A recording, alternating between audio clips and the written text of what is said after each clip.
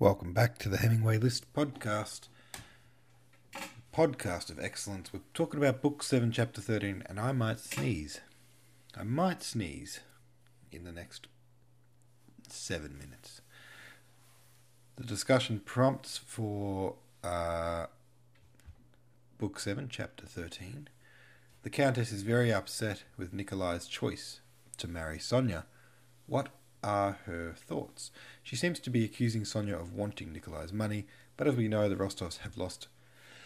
Oh, it was sooner than I thought. Excuse me a moment.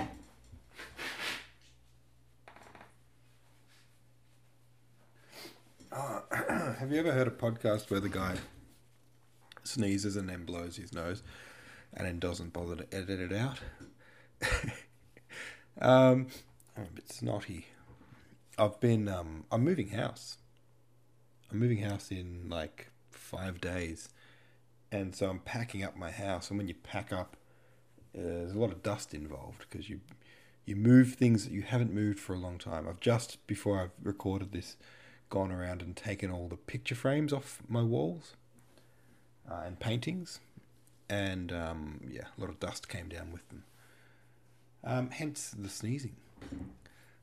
Anyway, what was I saying? The Countess seems to be accusing Sonia of wanting Nikolai's money. The Rostovs have lost much of their fortune. Reflect on the specific mood and feelings of the Countess. What do you think will happen when the Count, Natasha and Sonia get to Moscow? How will that trip go? Got a feel for Sonia here. I mean... they even sort of admit it themselves. If they were financially okay, they would be very happy for Nikolai to be with Sonia. The fact that they're cousins doesn't seem to bother them too much, which is... I guess that's a sign of the times. That's how it was back then. Sorry, I'm just listening. If it sounds like I'm pausing weirdly, I just heard a weird noise. And I was trying to hear what it was, because it's 2 a.m. right now, and I'm like, what's happening in my house? There shouldn't be anything happening. But it was the heater turning itself on. You really needed to know that. Aren't you glad you're listening to this podcast right now? Ripster66 says this. So the Count and Countess have hosted Sonia in their home for years. They've known of Nikolai's attraction for a while, but now the Countess wants to lay blame at Sonia's feet for Nikolai's proposal. I found the Countess's reaction to be rather annoying and hypocritical. They pay little attention to their own financial situation, and they are unwilling to make serious lifestyle changes, so they pin their hopes on Nikolai to marry someone rich. Then they get angry when he falls in love with Sonia, which they all saw coming years ago. I can't fathom what's going to happen in Moscow. I don't think things are going to go well for the Rostovs, though. I wouldn't be surprised if Nicholas ditched Sonia in order to save the family, but I also wouldn't be surprised if they decided to elope. I mean, how bad could being disinherited be if there's nothing left to inherit? Well, I think it's not so much the disinherited, it's the prospect of marrying into wealth, you know? It seems like the kind of dowry thing that happened there, I don't know if it's called a dowry, but when you marry off your daughter, you kind of pay someone to take your daughter off your hands. So it's like, this is my understanding at least, like it's the female that brings the money, you know, if that makes sense. So, I don't know. That was my understanding. I guess it goes both ways, though. I guess whoever's got more money takes the money, as it always has worked. But, you know, I think the father will pay the husband of his daughter.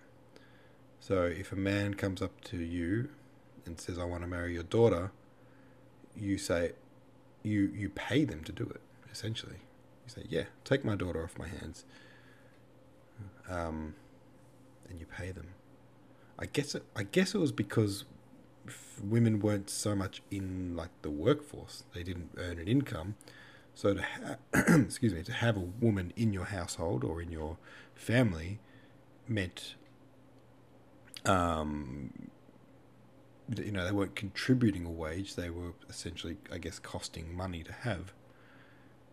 So the father kind of pays the husband to cover those costs. It seems so weird now in the modern times, but I guess that was the norm. Moscow, hey, says Kara Kickass. I bet nothing bad will happen in Moscow anytime soon. / sarcasm. And Warren Kovafi says, hopefully the sale of the Rostov's Moscow estate will help keep some of the Rostovs afloat. As frustrating as I find Nikolai, I still really enjoy his family and don't want to see them suffer, although suffering to them might be only having one enormous mansion instead of two. You do kind of keep coming back to that, don't you, when you read this book? It's like, they are in financial strife, and it's like, oh no, they might have to reduce their huge empire to, you know, a sustainable empire.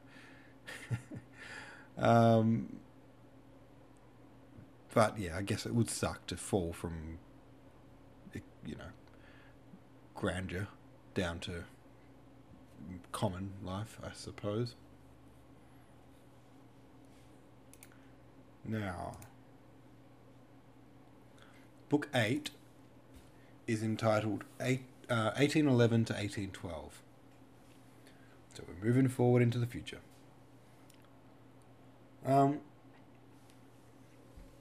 Which I guess means that surely Natasha and Prince Andrei are getting close to getting married.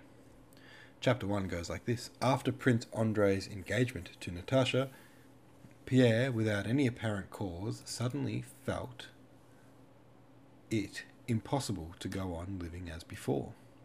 Oh, whoops. Oh, no. Oh, I just completely lost my place. My bad. Hang on. I might have to start again on that. I tried to drag the little scroll bar at the right-hand side of the screen, and I missed it, and I instead highlighted like half of the book accidentally, and it just dragged me down by like 10 pages or something. Alright, sorry. Okay.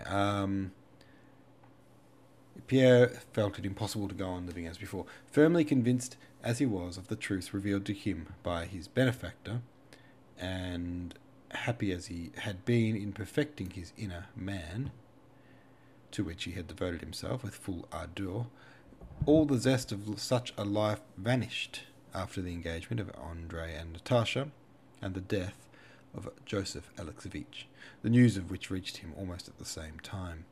Only the skeleton of life remained, his house, a brilliant wife, who now enjoyed the favours of a very important personage, acquaintance with all Petersburg and his court service with its dull formalities. And this life suddenly seemed to Pierre unexpectedly loathsome. He ceased keeping a diary, avoided the company of the brothers, began going to the club again, drank a great deal, and came once more in touch with the bachelor's sets, leading such a life that the Countess Helena thought it necessary to speak severely to him about it. Pierre felt that she was right, and to avoid compromising her, went away to Moscow. In Moscow, as soon as he entered his huge house in which the faded and fading princesses still lived, with its enormous retinue, as soon as, driving through the town, he saw the Iberian shrine with innumerable tapers burning before the golden covers of the icons, the Kremlin square, with its snow undisturbed by vehicles, the sleigh drivers and hovels of the Sivstev Varhok, those old Muscovites who desired nothing, hurried nowhere, and were ending their days leisurely. When he saw those old Moscow ladies, the Moscow balls, and the English club, he felt himself at home in a quiet haven. In Moscow he felt at peace, at home, warm and dirty as in an old dressing gown. Moscow society, from the old women down to the children, received Pierre like a long-expected guest whose place was always ready, awaiting him.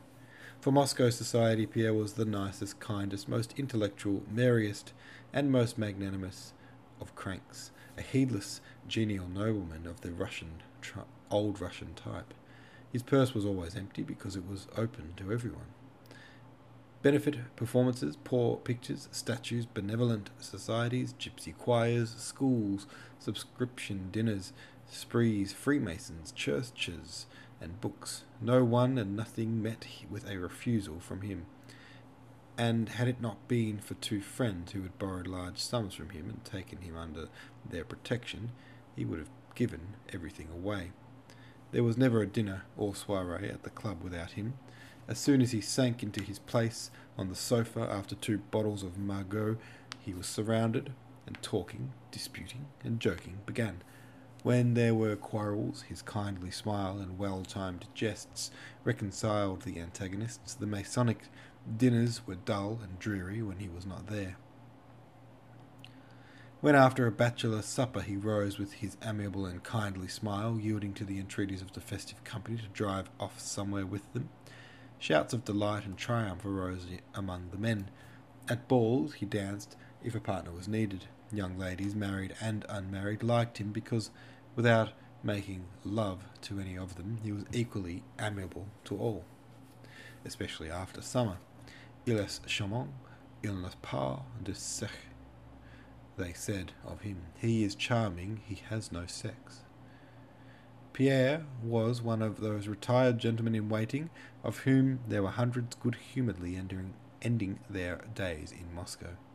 How horrified he would have been 7 years before, when he first arrived from abroad, had he been told that there was no need for him to seek or plan anything, that his rut had long been shaped, eternally predetermined, and that, wriggle as he might, he would be what all in his position were.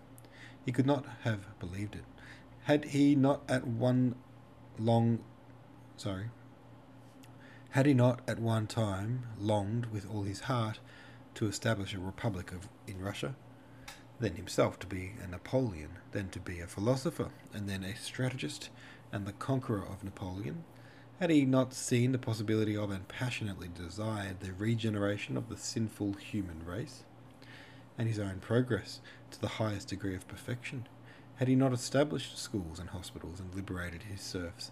But instead of all that, here he was, the wealthy husband of an unfaithful wife, a retired gentleman in waiting, fond of eating and drinking, and, as he unbuttoned his waistcoat, of abusing the government a bit, a member of the Moscow English Club, and a universal favourite in Moscow society. For a long time he could not reconcile himself to the idea that he was one of those same retired Moscow gentlemen in waiting he had so despised 7 years before. Sometimes he consoled himself with the thought that he was only living this life temporarily, but then he was shocked by the thought of how many like himself had entered that life and that club temporarily, with all their teeth and hair, and had only left it when not a single tooth or hair remained. In moments of pride, when he thought of his position, it seemed to him that he was quite different and distinct from those other retired gentlemen in waiting he had formerly despised. They were empty, stupid, contented fellows, satisfied with their position, while I am still discontented and want to do something for mankind. But perhaps all these comrades of mine struggled just like me and sought something new, a path in life of their own, and like me were brought by force of circumstances, society, and race, by that elemental force against which man is powerless, to the condition I am in, said he to himself in moments of humility. And after living some time in Moscow, he no longer despised, but began to grow fond of, to respect, and to pity his comrades in destiny as he pitied himself. Pierre no longer suffered moments of despair, hypochondria, and disgust with life, but the malady that had formerly found expression in such acute attacks was driven inwards, and never left him for a moment. What for? Why? What is going on in the world? He would ask himself in perplexity several times a day, involuntarily beginning to reflect anew on the meaning of the phenomena of life, but knowing by experience that there were no answers to these questions.